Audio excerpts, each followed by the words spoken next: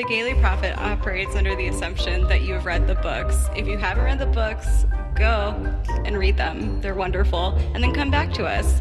Otherwise, you're going to be spoiled. And that's your choice in this world.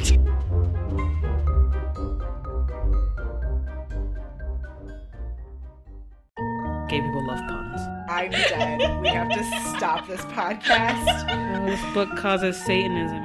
What is left for us to rant about? There is nothing straight about Plum Velvet. You shouldn't have been drinking when I said that. Monocles are impractical, but hot. I don't for a second believe that she is a straight person. I mean, I'm definitely here for bisexual Minerva McGonagall. Let's talk about Harry Potter. Hello, and welcome to the Gaily Prophet podcast for two queer IRL witches. Let me start over.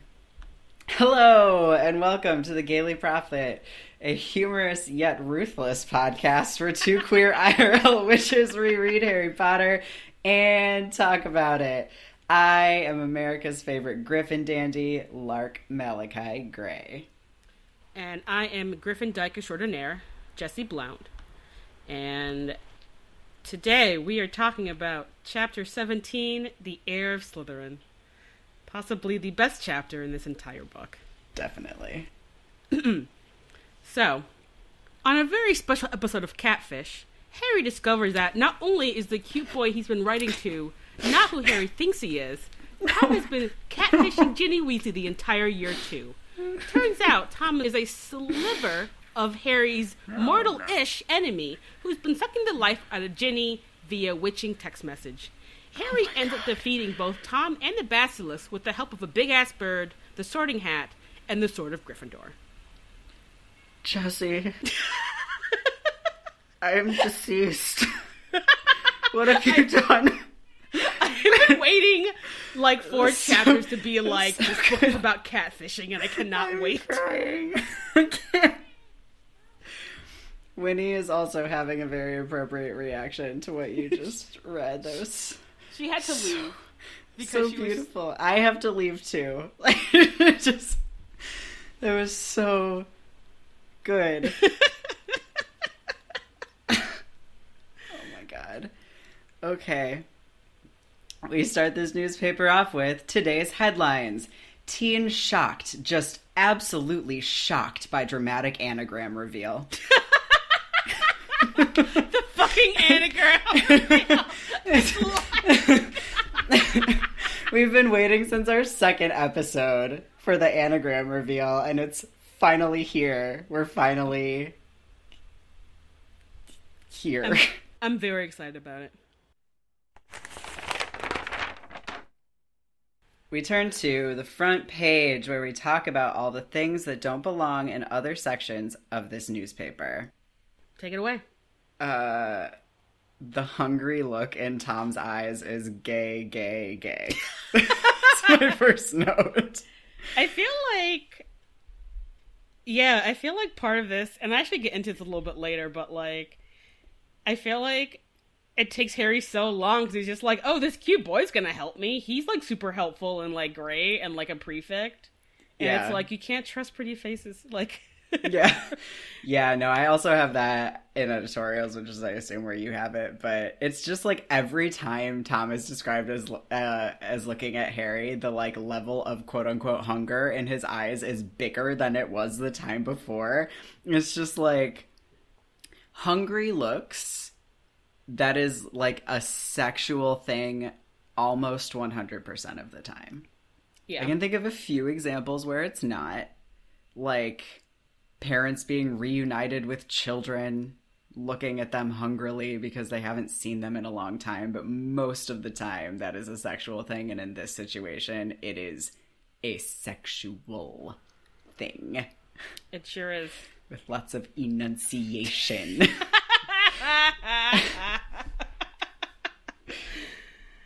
All right, yeah, what do you have first?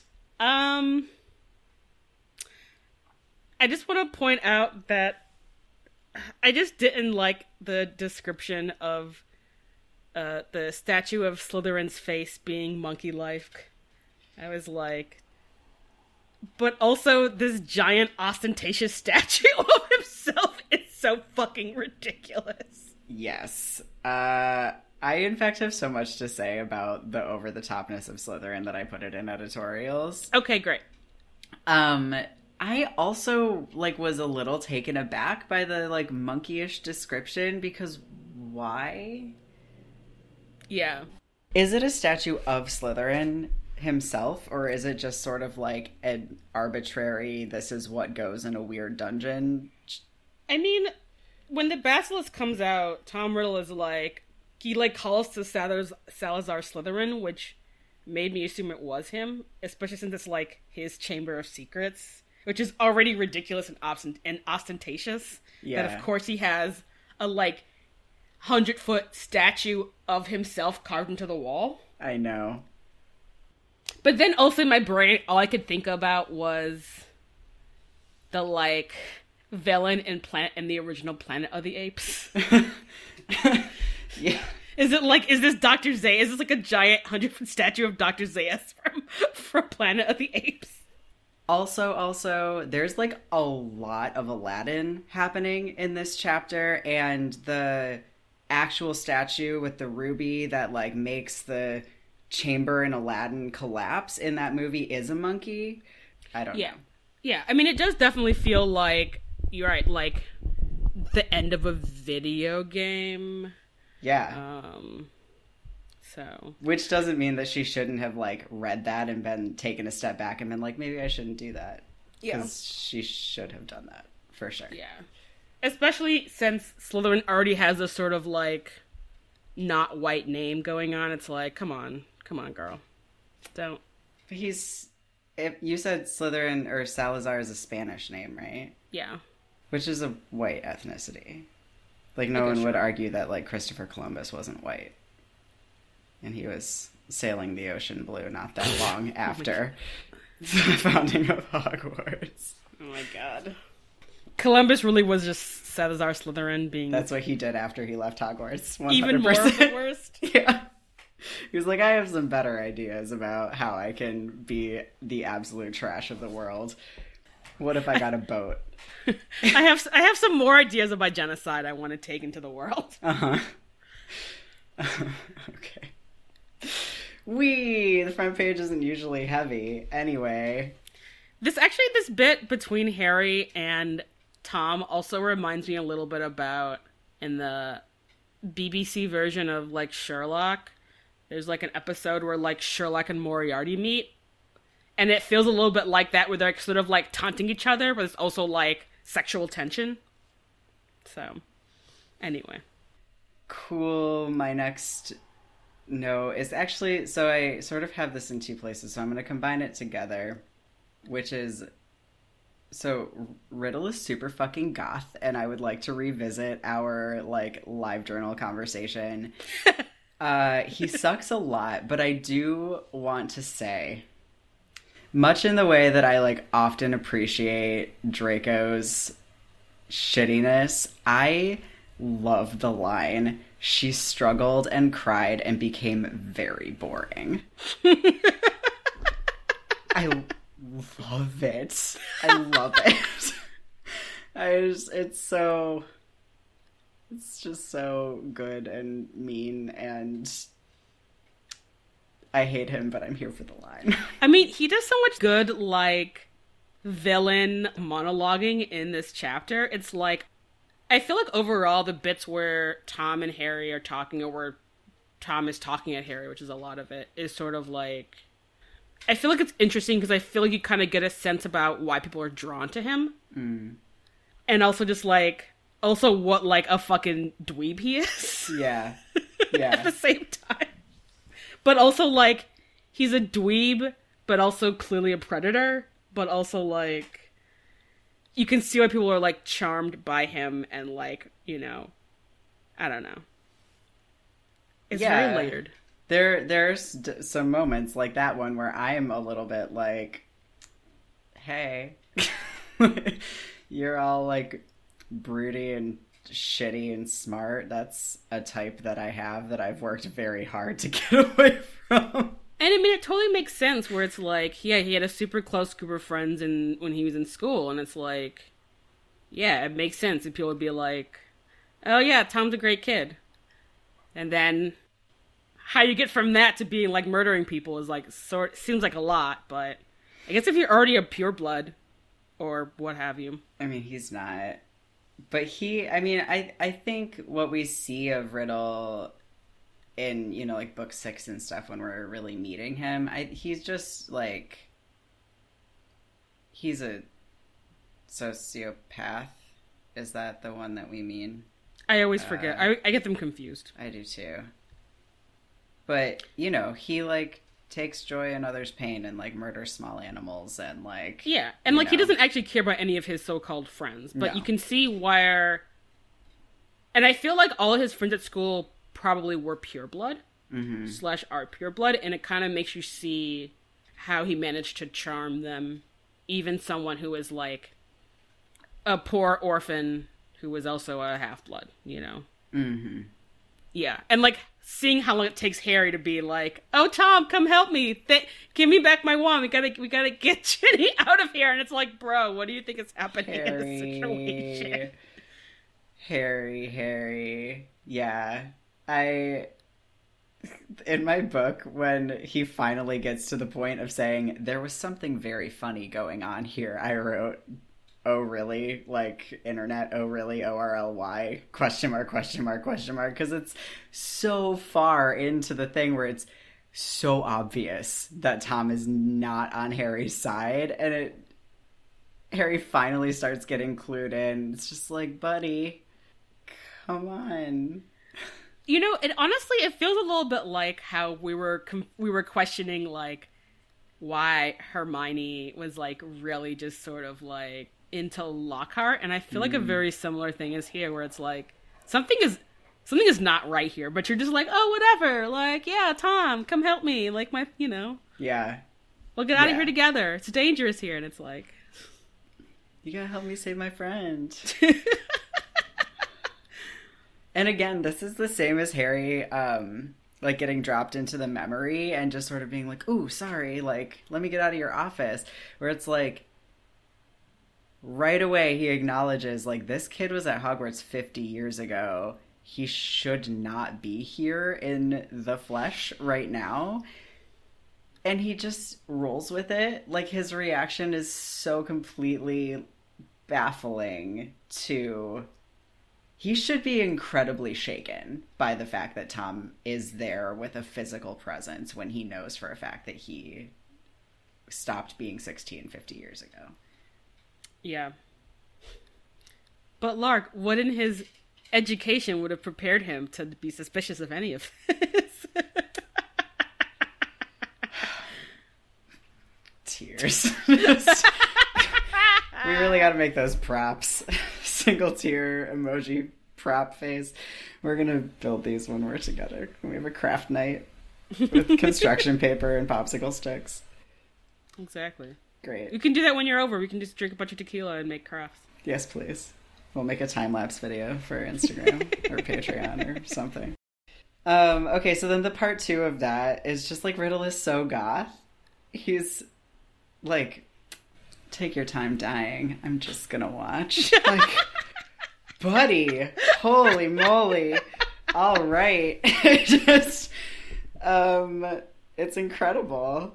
I don't know. He's like living one of his angsty live journal poems in this scene. And he's just like reveling in it. Uh-huh. Just the longer you talk, the longer you'll live.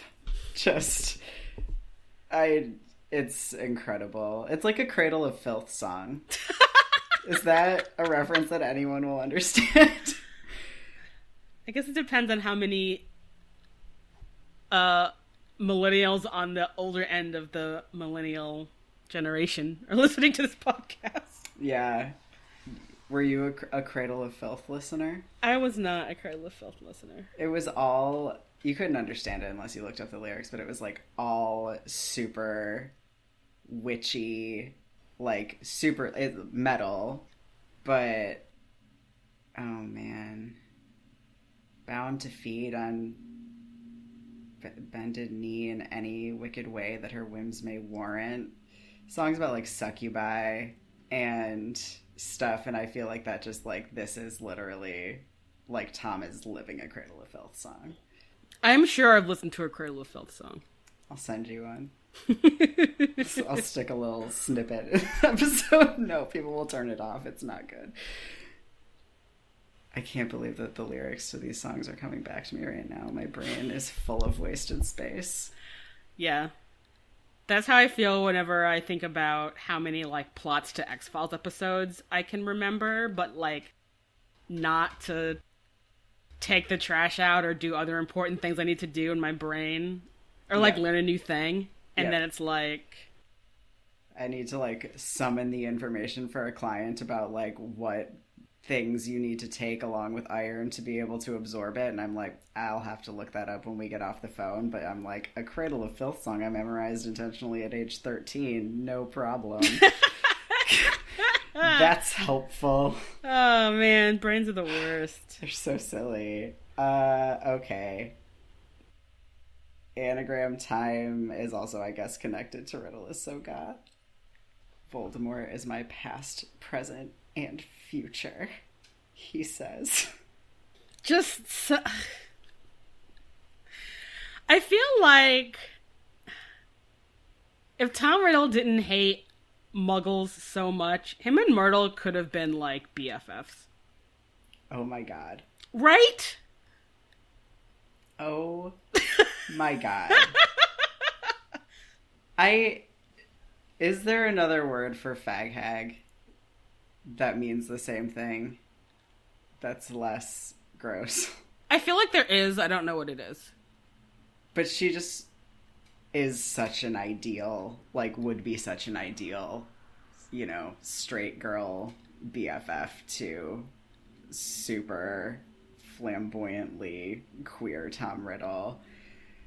They would have been such a good pair. They would have just said snarky things. They would have been like Karen and Jack. Yeah. Yeah, but like the goth version of Karen and Jack. Yes. Which... I want to watch that television show. That's I want to read that fanfic. Like, holy shit. That's good. I'm stoked about it. Okay. Well, I don't know, because we really went on at length, like, 27 episodes ago about this anagram, so I feel like we have to really milk it now that we're here. Like, what do we want to say about the anagram? I just feel like in context of everything else happening in this chapter, in this already ostentatious chamber of secrets, that it's just like... It's like Slytherins are just fucking drama queens. And this is like and it's not even just like... I mean, yes, Draco is an extreme drama queen, but it's like from the source. Yes. Like being so... extra and just going really hard on your aesthetic and being so committed to the aesthetic. You know what I'm imagining right now is Tom like making an animated like old school GIF for his live journal cover page that is just constantly his name rearranging to I am Lord Voldemort and then resetting and then rearranging again. Because he does it in the air for Harry, and you know that's not the first time he's done that. No, he practiced the fuck out of that spell. Like, that's not a spell. He invented that. And, yeah, he just, like, sat alone in his four-poster bed, like, figuring out how to make that happen. And I bet his friends were like, cool, bro. but they knew better than to tell him that they didn't think it was cool, so they just like egged him on, and he was like, fuck yeah, I'm so cool. And they're like, okay, Voldemort. Yeah, Tom, calling yourself Lord Voldemort is totally radical. Sorry, that's not even 50s slang. I don't even... Wait. 40s? 30s? So even more hilarious slang. Oh my god. Some, like, Rat Pack slang. What even would it be? I don't know. Also, we're in England, so we definitely don't know what the slang would be. Okay, so Riddle has fashioned...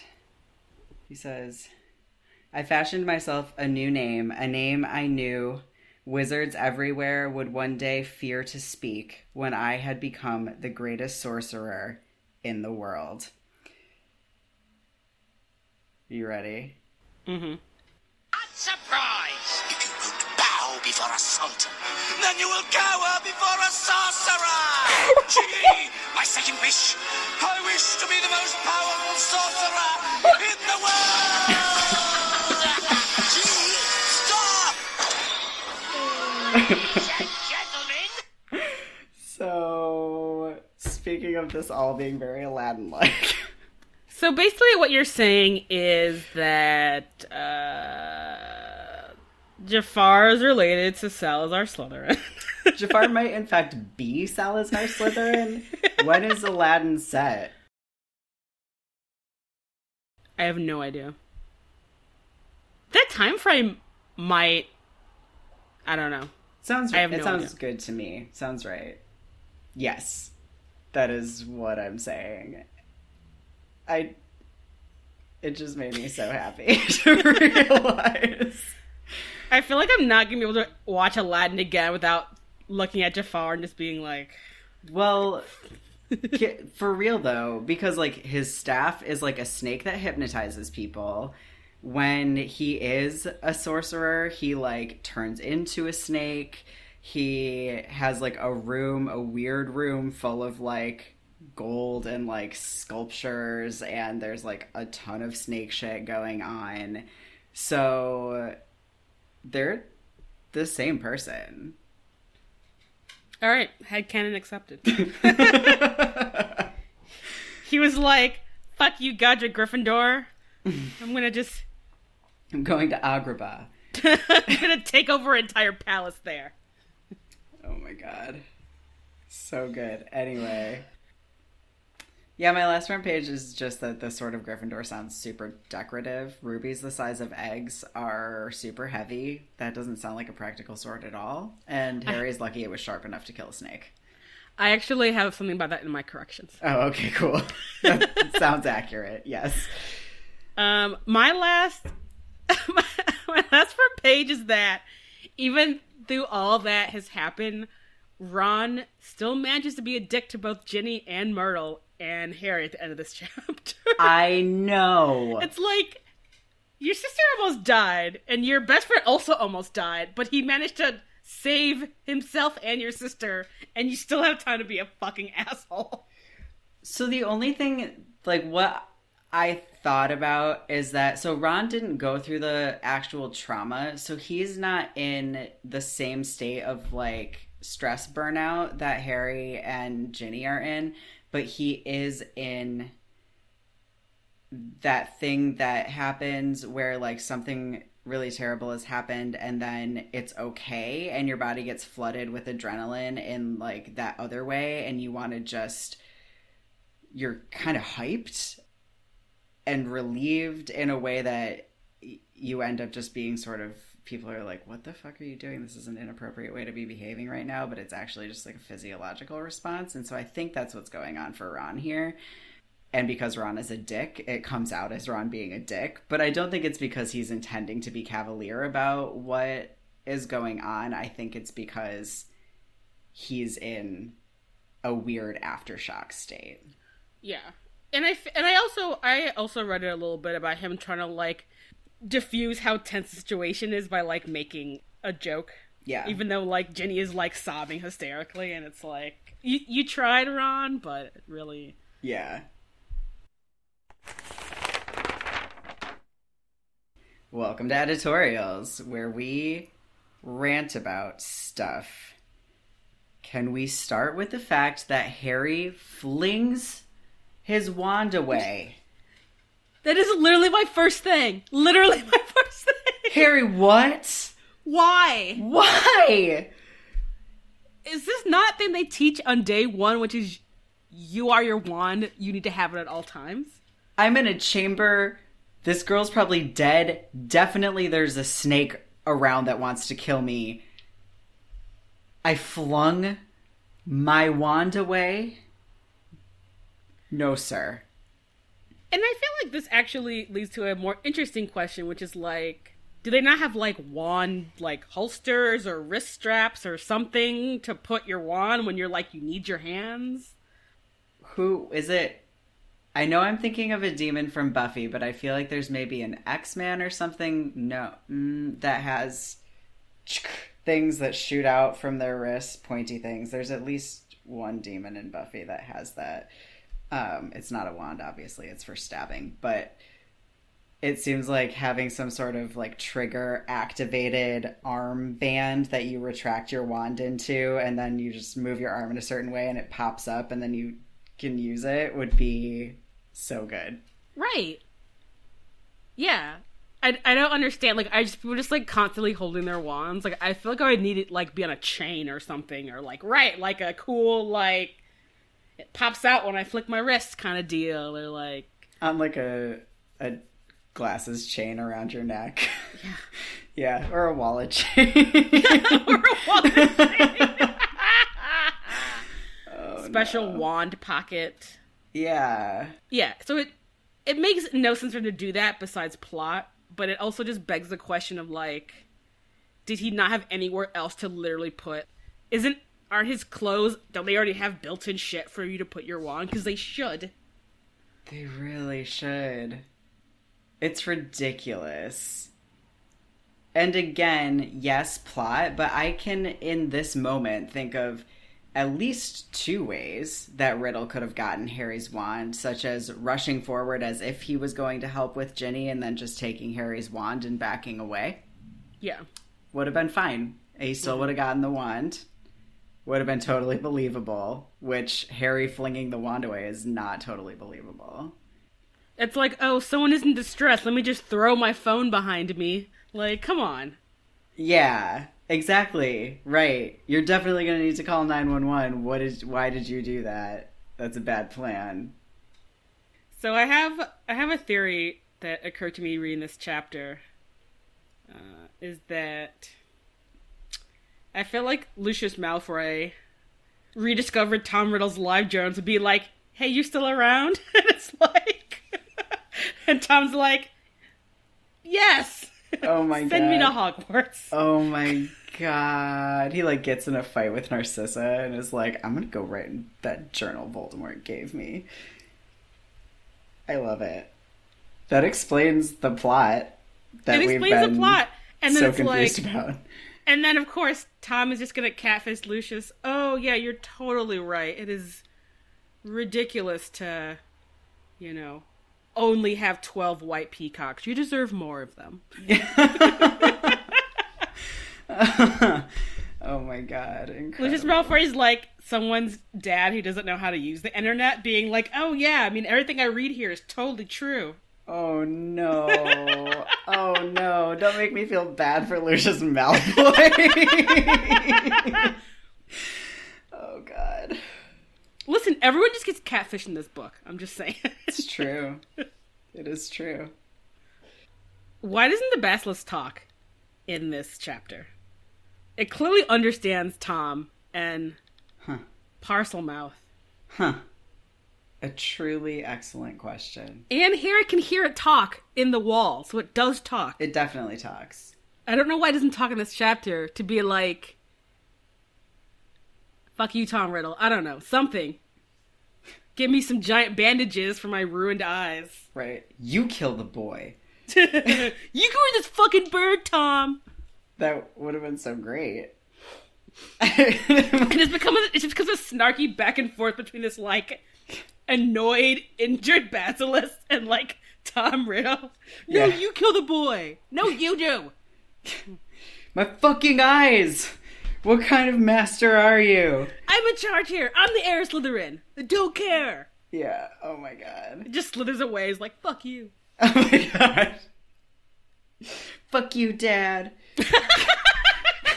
I'm not doing your dirty work anymore. I'm gonna go finally eat somebody.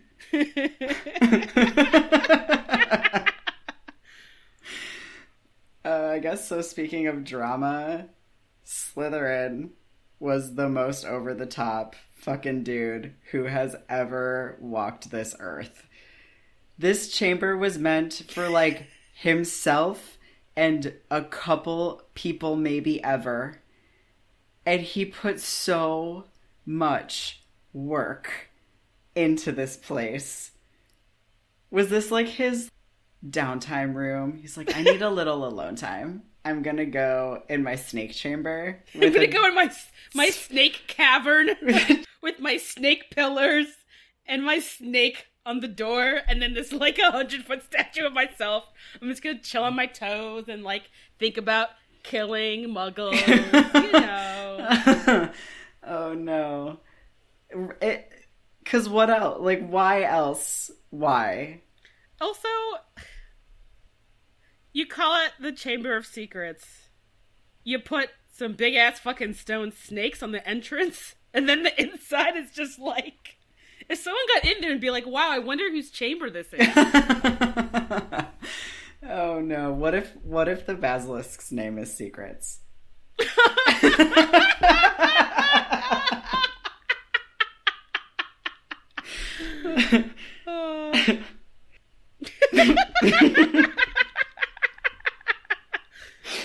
Oh, no. Just chilling out in its giant bed inside of Slytherin's skull of the statue. He goes in there and just pets his snake and rants at it in parcel tongue. There's more snakes carved on the inside. Of course. There's like a plush velvet bed. I hope there's like a green, like, plush velvet bed. There is definitely snakes embroidered on it. Absolutely. No, Slytherin. Why? And it's like, I like snakes, but at some point, wasn't anyone like, maybe we could have a little bit more in our Slytherin decor besides just snakes? Yeah, because it's not like the other common rooms are just full of fucking badgers. Full of badgers. I'm in. That sounds great. Even though badgers Actually, I'd are be really down if they were just fierce. Badger print things everywhere. Badgers are awesome. Yeah. Hufflepuff's the original hipster wallpaper. Just covered in badgers. So good. Oh my god. I would definitely have that. Yeah. And you would even think that Godric Gryffindor would be just as pretentious, but I feel like we don't ever hear about there being a lot of lion stuff, like in the common room or like No. other places in the castle. No. That you could do because lions are fucking awesome. Mm-hmm.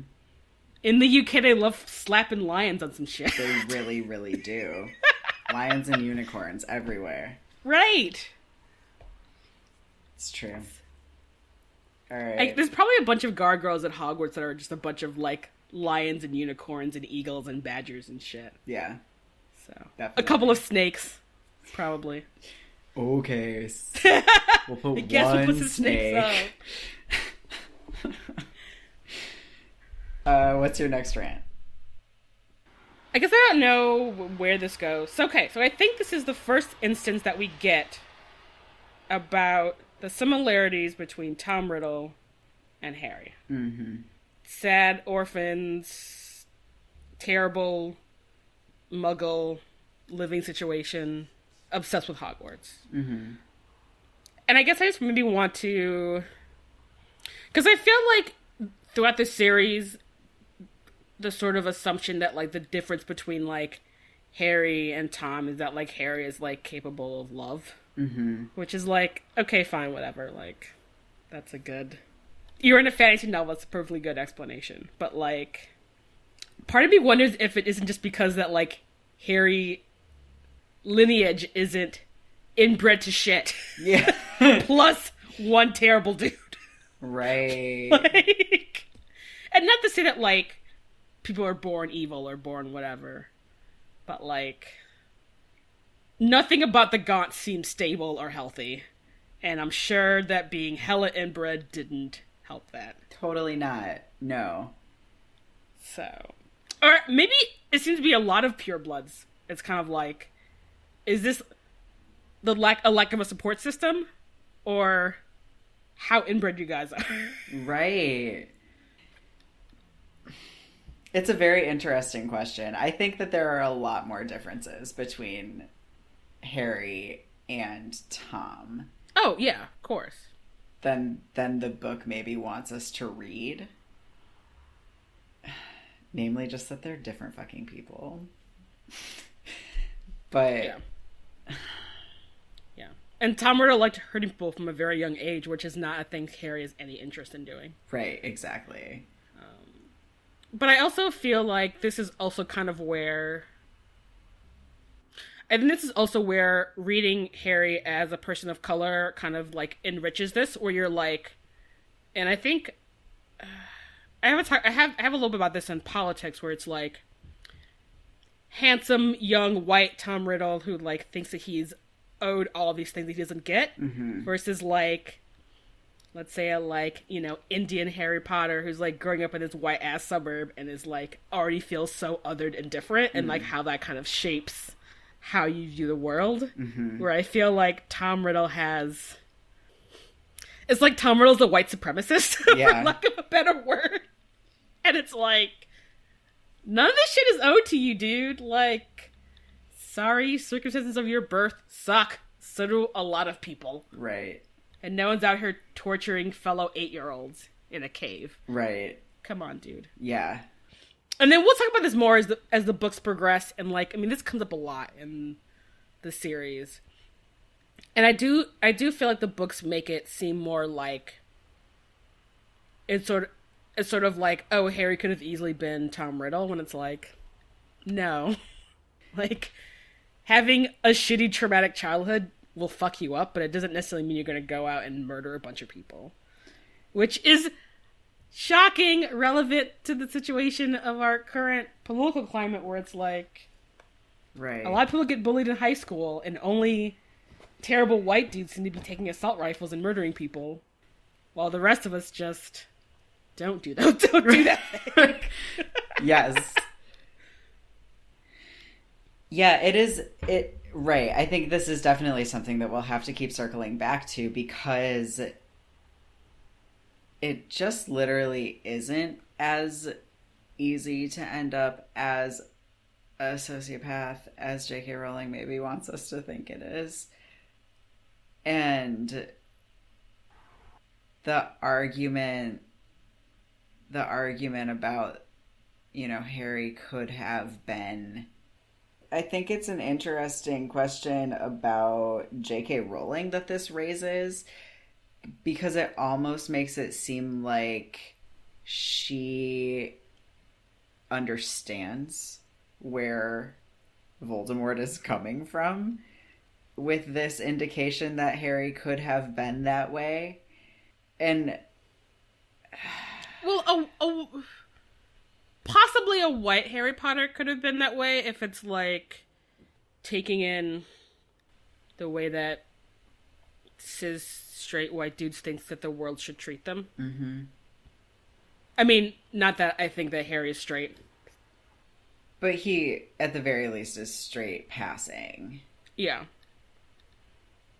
Yeah, I agree, but also the majority of cis, straight, white dudes who get bullied or grow up poor or whatever, suffer from domestic abuse, don't grow up to be mass murderers, right? Mm-hmm. They might grow up to be shitty human beings, but that's much, much more common, probably hundreds of times. For every one maligned cis white dude who grows up to be a fucking murderer, there are hundreds who lived through very similar conditions who don't grow up to be murderers, right? So it's just not, the slope is not as slippery as she's painting it to be, I guess. Yeah.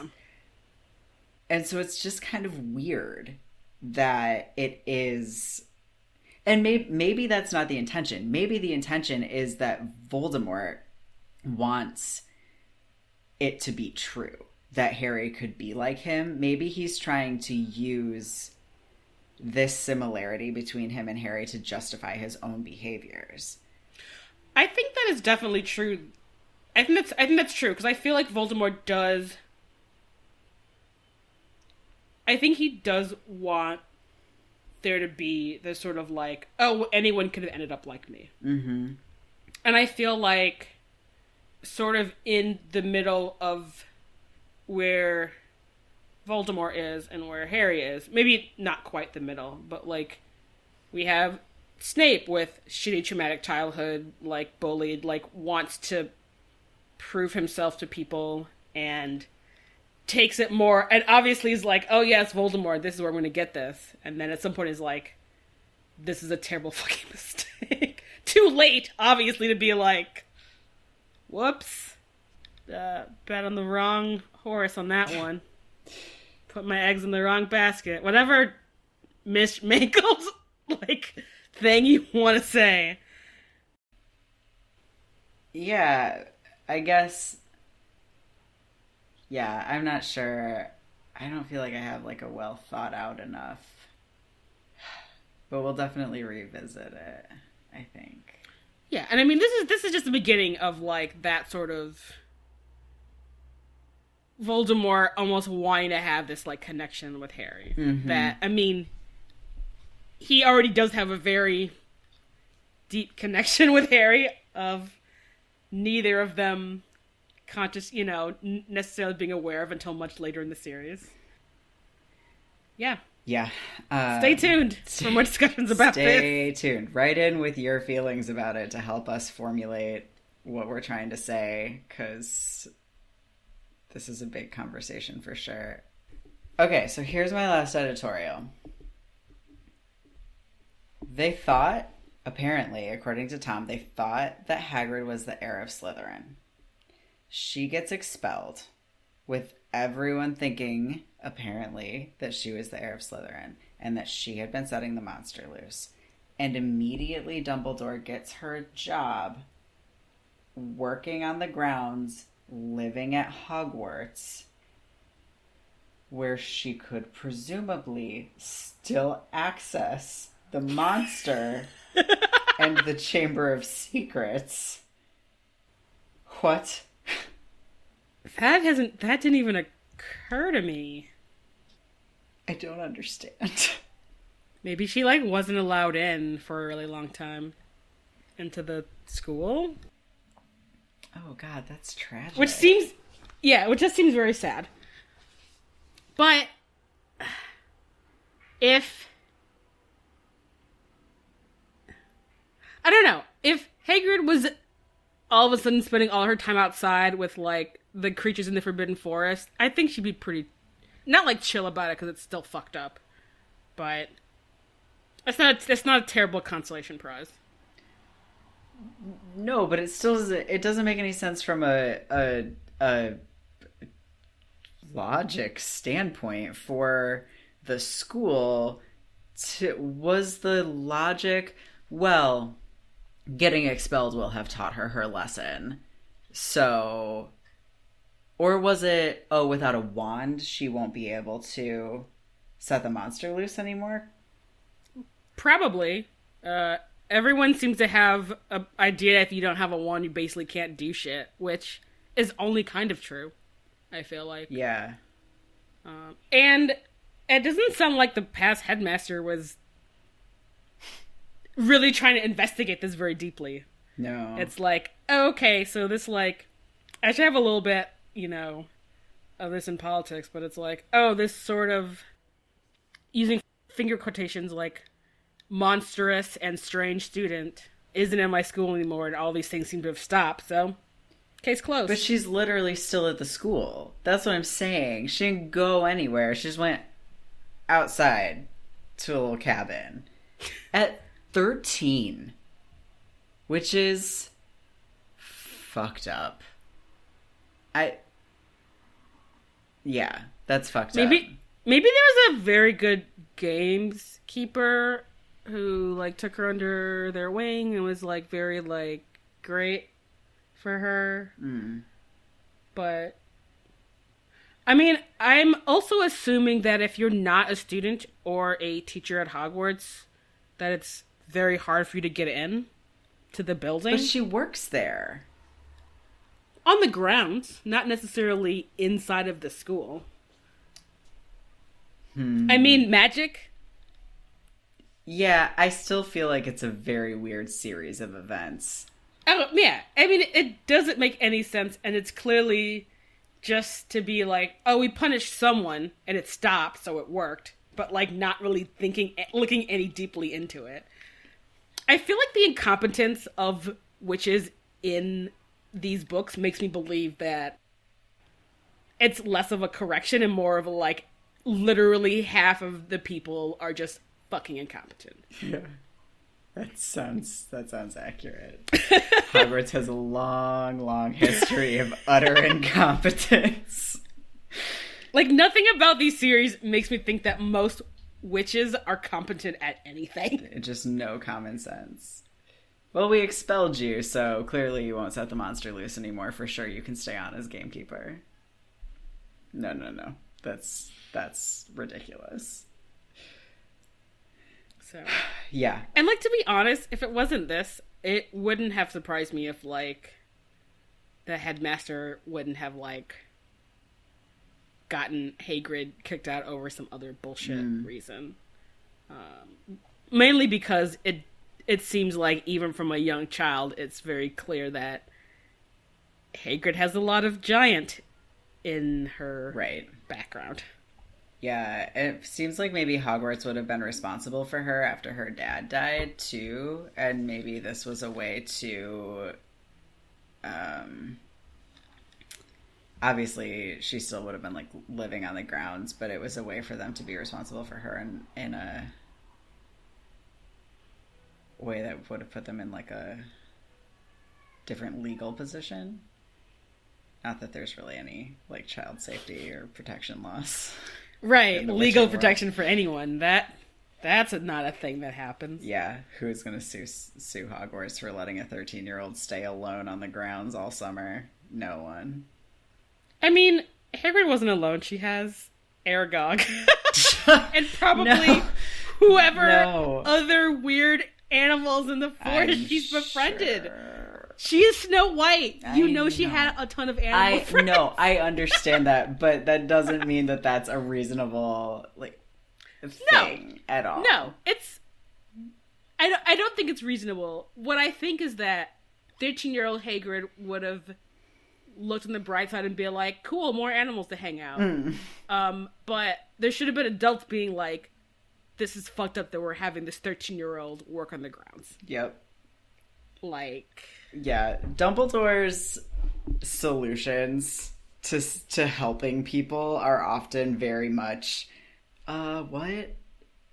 Are you sure? Is this really the best scenario that you can come up with? Oh, let's just have this kid be gamekeeper. Don't kick her out into a world with no wand for something that she didn't do when she's a fucking half giant and definitely can't live in the Muggle world. I mean, where was Hagrid gonna go after being expelled besides Hogwarts? Nowhere.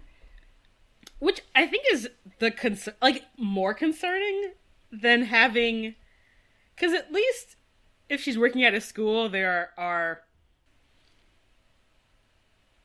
other people around to keep an eye on her. Like, if she didn't stay on it as the apprentice gamekeeper or whatever, like, she would have just been out in the world with, no wand and probably not a lot of money and, like, not a third grade, but only an education of, like, a 13-year-old. Yeah.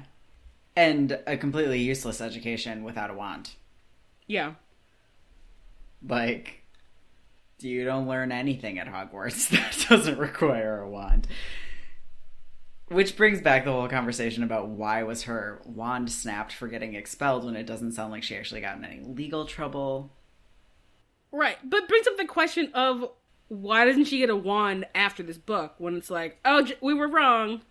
You didn't do the thing. Excellent question. The fact that Hagrid never gets a wand is fucked up. It is super fucked up. Yep. Oh, maybe Hermione convinces her to go back to school, like, later on. She would. She totally would. Hermione would be like, you should do it, Hagrid. I'll tutor you. I'll get you a planner that screams at you.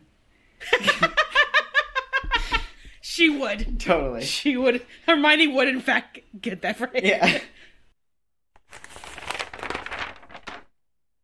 Welcome to the politics section, where we talk about things that are fucked up. So, we can all agree that the way in which Tom is possessing Ginny for an entire year is horrifying and fucked up. Mm-hmm. I don't think she ever gets help for this afterwards. And what does that do? How does that affect poor Ginny, who spends a year being possessed by a piece of an evil wizard's soul, and like losing all this time, and just like, and everyone's just like, well, you're alive, so have fun in your second year of Hogwarts. Oh my god. It's just like, wow, I've never thought of that before. That is so fucked up. It's too bad there's no fucking therapist. And it's funny because isn't there a bit in a later book where Ginny's like, oh yeah, I was possessed by Tom Riddle. You could have talked to me about it, Harry. Yep.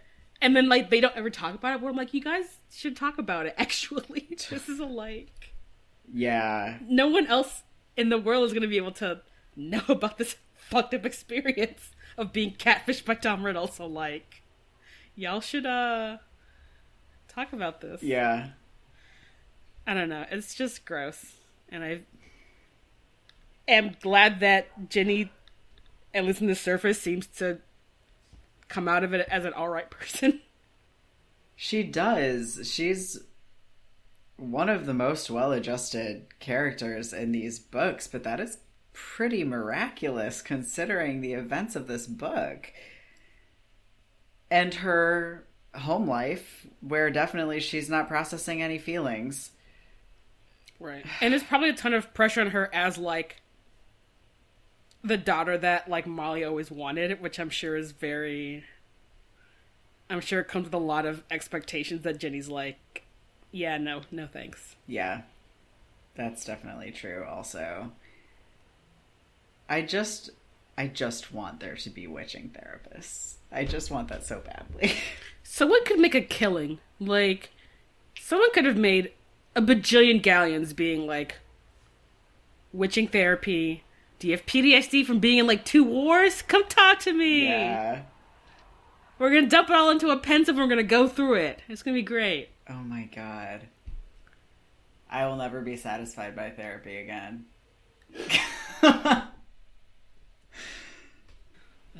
Oh man, I just want to go through my shit in a pensive with a third party, a qualified third party.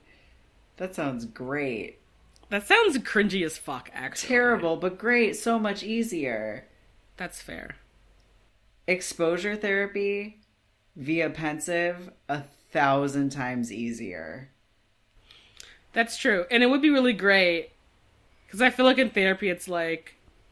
It's about, like, trying to get a perspective of, like, my like, childhood trauma. And it's like... Ugh. Thinking about it objectively from an adult's hard. Yeah. Yep. You're right. Someone should have stepped in. You're correct. Anyway. Yep.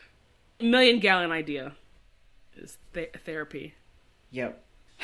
Yeah, what else is in politics? Just that when Tom is laying out why the headmaster believed him versus Hagrid is like, just, it's the most, like, succinct example about how bigotry works in this world.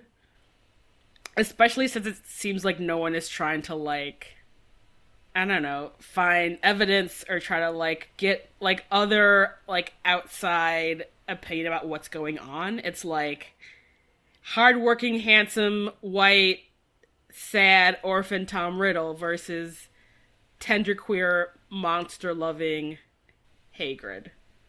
Yep. That is very, very true. Which is really deep to have in a book for kids, actually. And never really... I guess maybe it is visited. We do get like a pretty careful treatment of Hagrid's giant identity, which is good. Yeah, which... except in a lot of ways it's not, but... I mean, it's interesting the way we find out about it in book 4, where it's like Hagrid basically coming out to Madame Maxine in a way where, like, Harry's like, oh, this has literally never occurred to me. Mm-hmm. In a way which, and because Harry is, you know, he's not from the witching world, he's a kid, but, like, what is clearly from the first 3 books, like, happening around him, the awareness of how other adults view Hagrid, and a sort of, like, a missing piece about, like, how Hagrid is treated and how other people treat her, which Harry just isn't aware of until book 4. Right. Yeah, we should probably leave that conversation in book 4, but... Yeah. I'm like, I have so much to say about it. I have so much to say. Oh, man, when we get to that chapter, that's just gonna be, like, 2 hours long of us talking about how queer that entire scene is. So gay. So gay. Welcome to the classified section, where we ask you for money and then make you laugh. Subject: independent queer podcast seeks sugar parents. Us, a self-produced podcast doing its very best to make the world a better and queerer place, one episode at a time. You, a lover of our content who values our work and wants to see us succeed in life. We will give you many perks in exchange for your support. Make a one-time donation through our website and get awesome merch in exchange, or become a patron and get tons of bonus content. You can't go wrong either way. We are still working towards our first Patreon goal, which when we meet it, we will start having all of our episodes transcribed as they come out. And also you will be funding 1 episode's worth of our time per month. And that will be very exciting and will make continuing to put this podcast out weekly a doable thing. I, as the producer of this podcast, want to be real straightforward that I am currently working beyond my capacity as a disabled person, and it will not be sustainable long term. So getting some financial support will be really good. The alternative is that we go to bi-weekly, so that's another option, I guess. Which I don't think y'all want. So consider donating or becoming a patron. Yeah. Jesse just made the cutest face, you guys. If you had seen it, you would be rushing to Patreon right now. All right. As always, I have to steel myself for reading our next personals. Here it is. Subject: don't leave me on red. We were messaging for a while and it seemed really good. I thought we were making a connection, but then I opened up to you like a diary and suddenly you were gone. I can't lie, I'm still hungrily looking for you. I might even be a little obsessed. How dare you leave me on red like this? I'd do anything to see your face, even if only to watch you die. Please write me back. Sincerely, Snubbed Snake Summoner. Oh, God. Oh, emo Tom Riddle. Uh-huh. Welcome to the Health and Science section, where we talk about things that are loosely related to health and or science. All right. I want to talk a little bit more about phoenixes. This is a chapter where we get a more detailed description of Fox, which is pretty great. I will also go on the record to say that I do not like the way that Fox looks in the movies. I don't know what they were trying to go for, but it's not a beautiful creature. It's a weird creature. I don't remember. I've only seen the movies twice. I hate the movies, so. It's not great.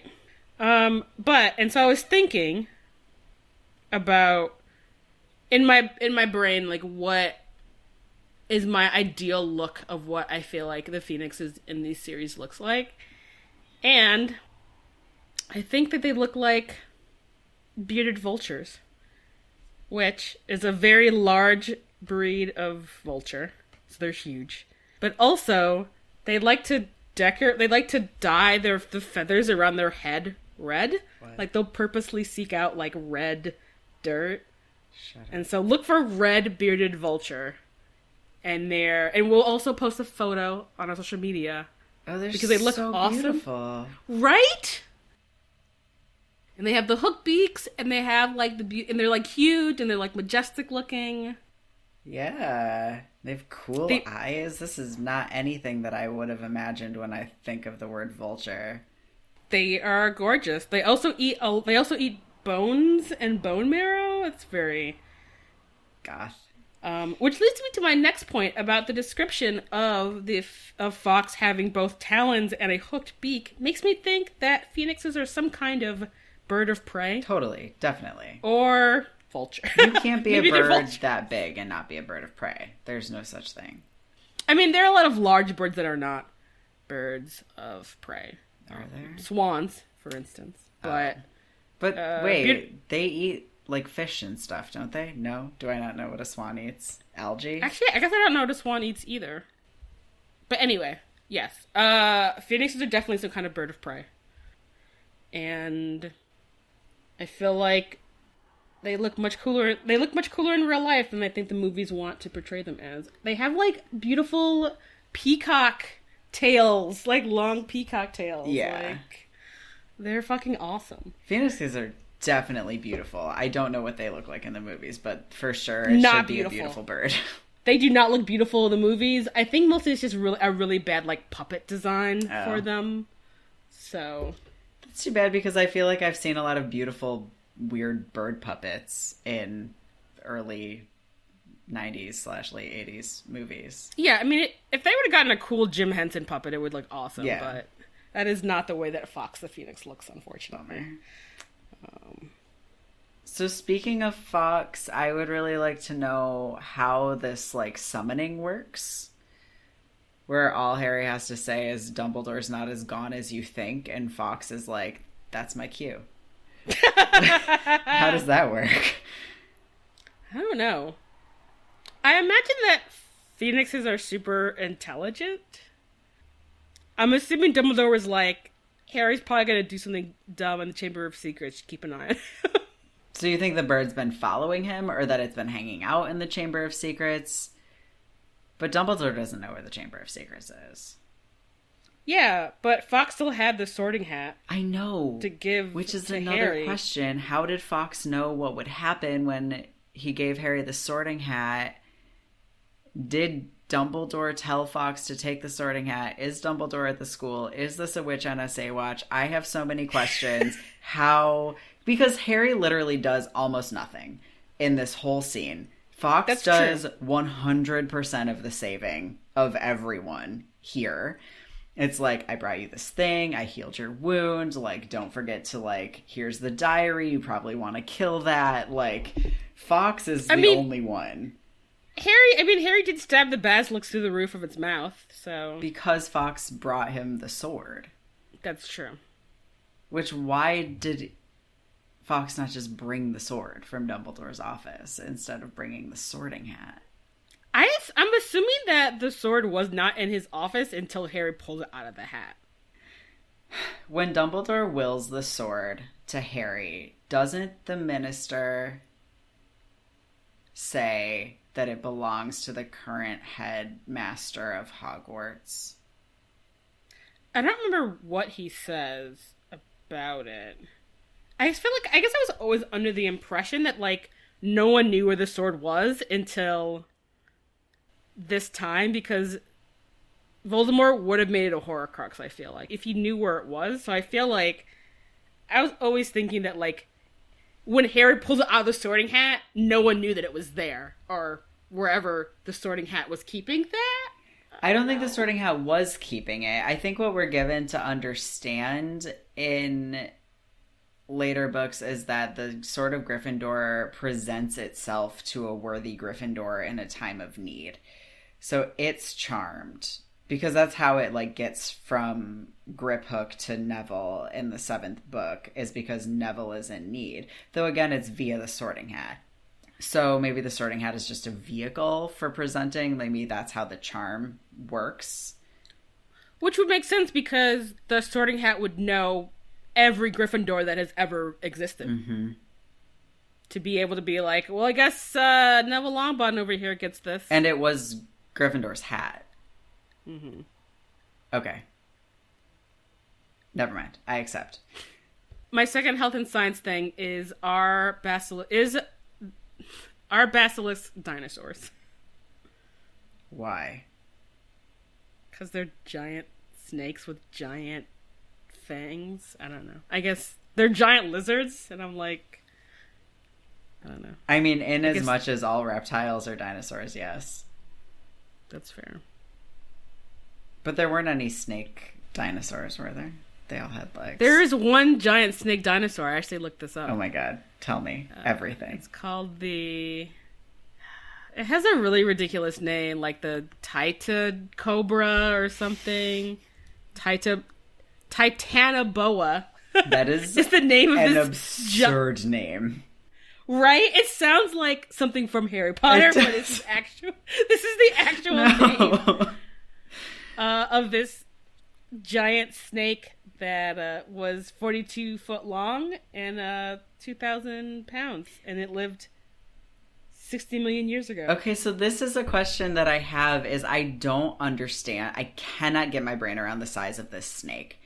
So IRL, like length to circumference proportions of snakes, that snake would have to be hundreds of feet long to be as big around as I imagine the snake is.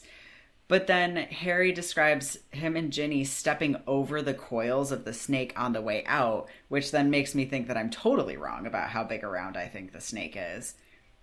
Because I think it's like this big around. What is that? Like 2 feet in diameter. But so she describes it as the length around of an oak tree, which can be, I looked this up, oak trees can be as wide as 9 feet? Yes. So... But I think a standard oak tree that you would think of is probably more like 2.5 to 3 feet diameter. Right. So even if it's like 3 or 4 foot wide, yeah, it has to be fucking huge. But you don't just step over something that big, do you? Maybe they were stepping over the tail bit, which is probably much shorter. Okay. So is it then hundreds of feet long, or is it like a little chode snake? I'm really sorry I just said that.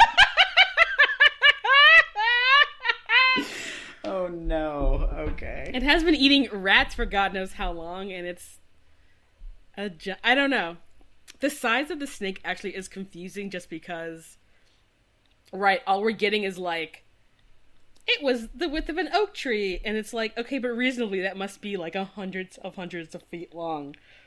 Right, because if you think of, I mean, a fucking, like, even like a giant python is maybe like, 15 feet long and is still only not even a foot, like, diameter. Yeah. And that's big enough to be terrifying. That snake can kill the fuck out of you. Yeah, I mean, like, giant, like, boa constrictors, I mean, are terrifying. Yeah. It's all very mysterious. Yeah, it shouldn't, in reality, be a humongous snake that they'd have to, like, climb physically, like, whole body, like, rock climb over. Yeah.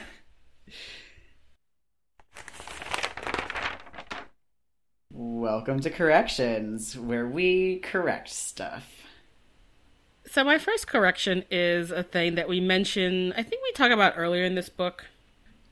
In this chapter, there's a mention of werewolf cubs, which Aren't a thing. from the third book shouldn't be a thing. But JKR has retroactively tried to make this work. I believe I've mentioned this before about boning werewolves produce hyper-intelligent wolves that live in the Forbidden Forest, which is the worst retcon I think I've ever heard in my entire life. I have a question. Okay, so if a werewolf fucks another werewolf while ovulating during the full moon and gets pregnant, 9 months later, a human being, assuming they aren't giving birth during the full moon, then births wolf puppies? Yep. Do they gestate for 9 months or only the 8 weeks that a dog gestates? Do you have 1 or 6? These are all excellent questions. I hate this. Pottermore did not have the answer for me. I would assume at least a few different, because baby wolves are teeny and a human uterus is not teeny. So I'm not having any of this, Jesse. no, it's ridiculous. It's a ridiculous retcon to try to cover up what is a clear correction about how werewolf cubs don't exist. Y'all, just own it when you fuck up. This goes for literally everything in your whole entire life. Just own it when you fuck up. Your life will be so much better. So I just want to say that we are going to continue to see this as a correction because hyper-intelligent wolves born of people is just too much. Too much. Absolutely not. That's not happening. We're not allowing I say that. it, but I do have 2 actual corrections. That is an actual correction. This is a wishy-washy correction, I feel. Okay, well, what are the In which we're just we're just going to ignore the bullshit that Yeah, JK because we already have officially rejected any extra canon nonsense of hers, so which is definitely qualifies as. yes. If it's on right. Pottermore, then we don't believe it, unless it's also in the books. All right. Fox. Yes. Fox the Phoenix is described as being the size of a swan and then perching on Harry's shoulder. Harry Potter is weighs the same amount as a swan. Harry is probably weighs the same amount as Oh a my swan. God. And if we even pretend that Fox is magically lighter as a bird, swans have a 10 feet wingspan and can be 5 feet long.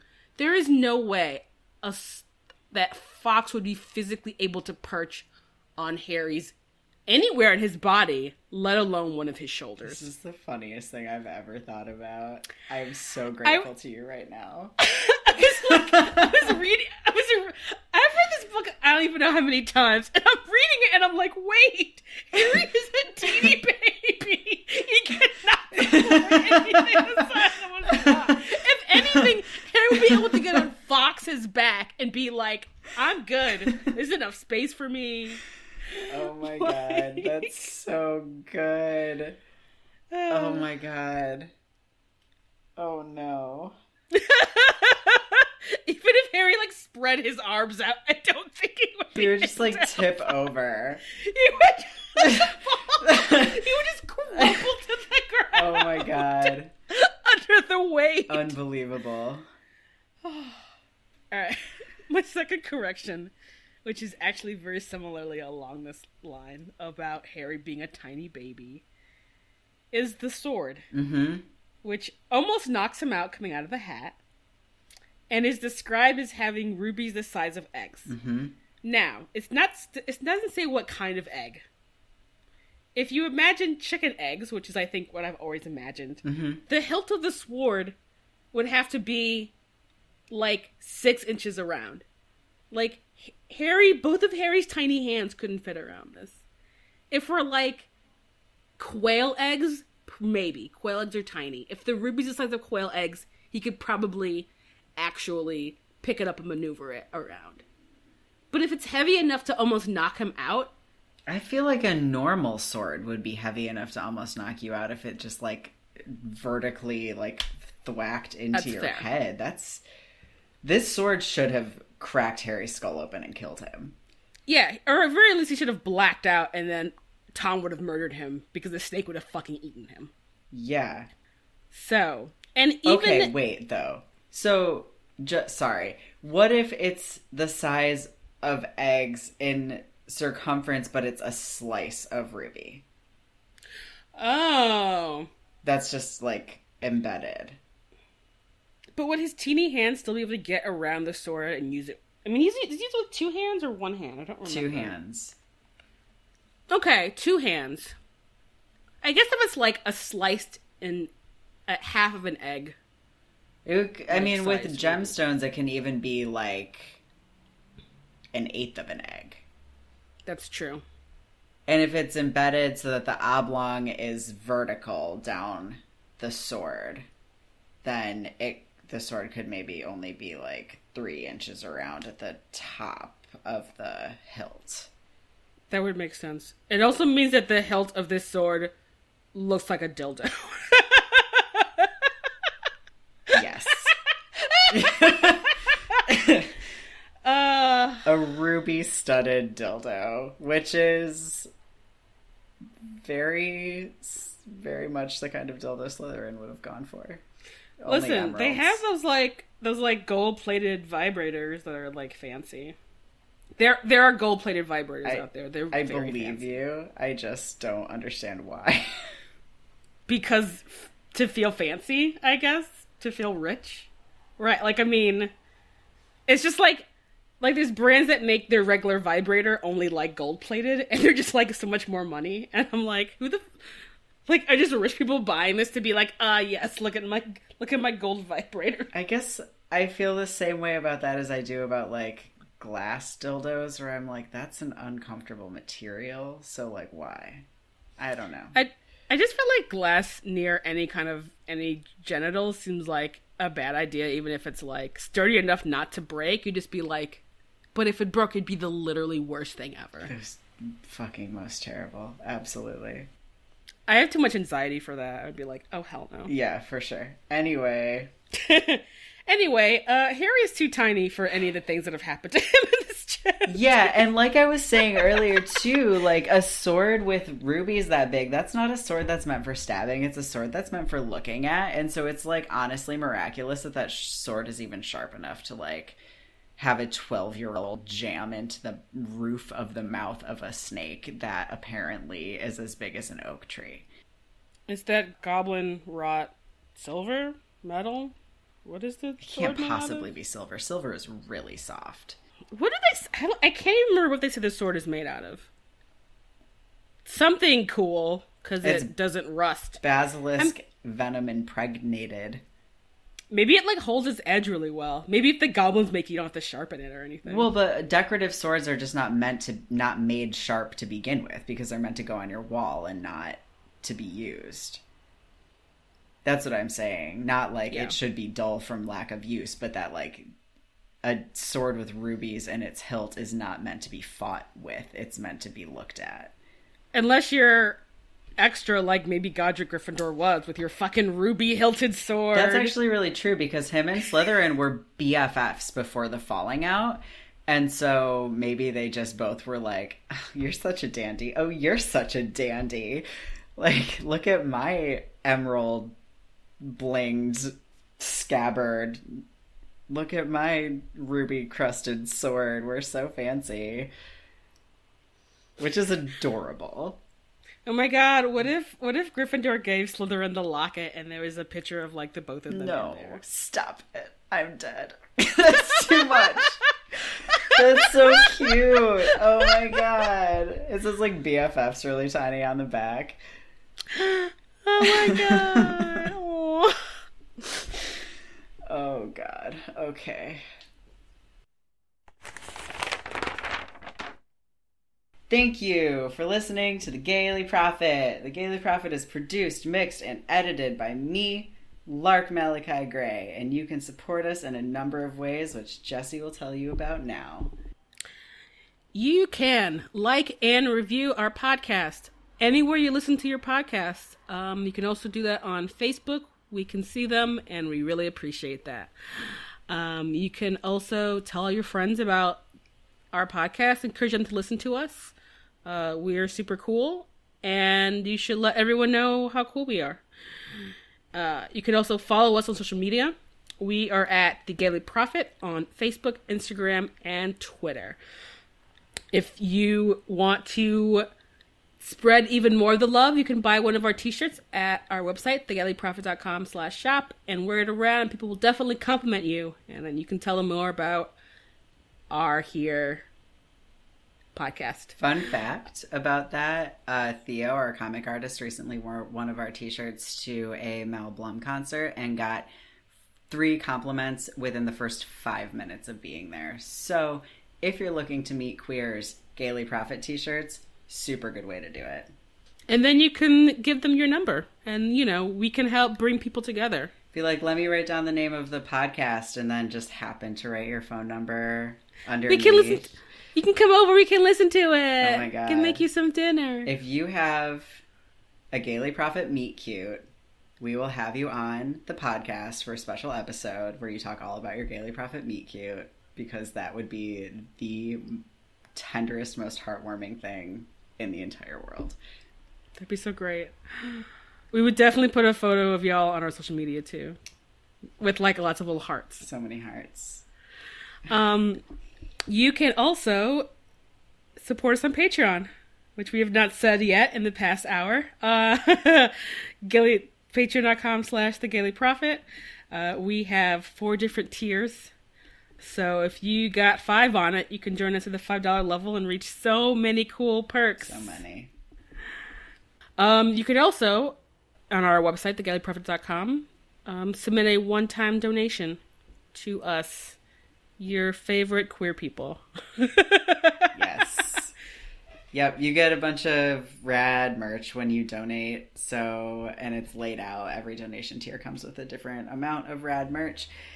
Speaking of our website, you can also write a letter to the editor there by clicking on Letters to the Editor. So if you have thoughts or questions that you would like us to answer on a Letter to the Editor episode, you can use that form to submit, or you can just email us at thegailyprophet@gmail.com.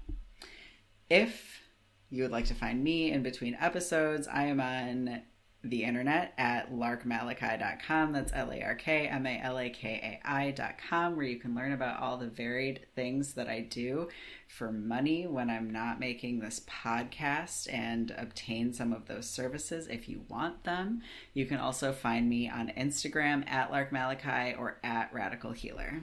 And you can find me on Twitter at Jessie_Detroit. And on Instagram at Live from Detroit. Feel free to drop me a line and let me know if Slytherins are the Targaryens of the Harry Potter series. Let me know. I bet that means something, but I don't know what. That's just another family of inbred people who love lizards. That's all. Amazing. Our music was by Kevin McLeod. Our spoiler warning by Sarah Sarwar. And our show art and any comic that you see on our social media is by Theo Julian Forrester, who has also made an excellent drawing of both of our faces wearing Gryffindor uniforms, which is honestly the coolest thing I've ever seen in my entire life. Yeah, it's great. All right, and until next time... Catfish, Hat Trick, Tinoboa, Anagram. You really love our podcast.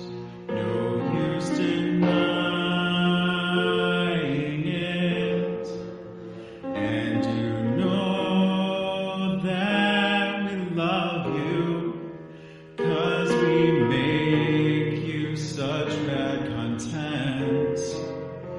We bring you all the giggles and save you from tedium. You really love our podcast, so go support Queer Me.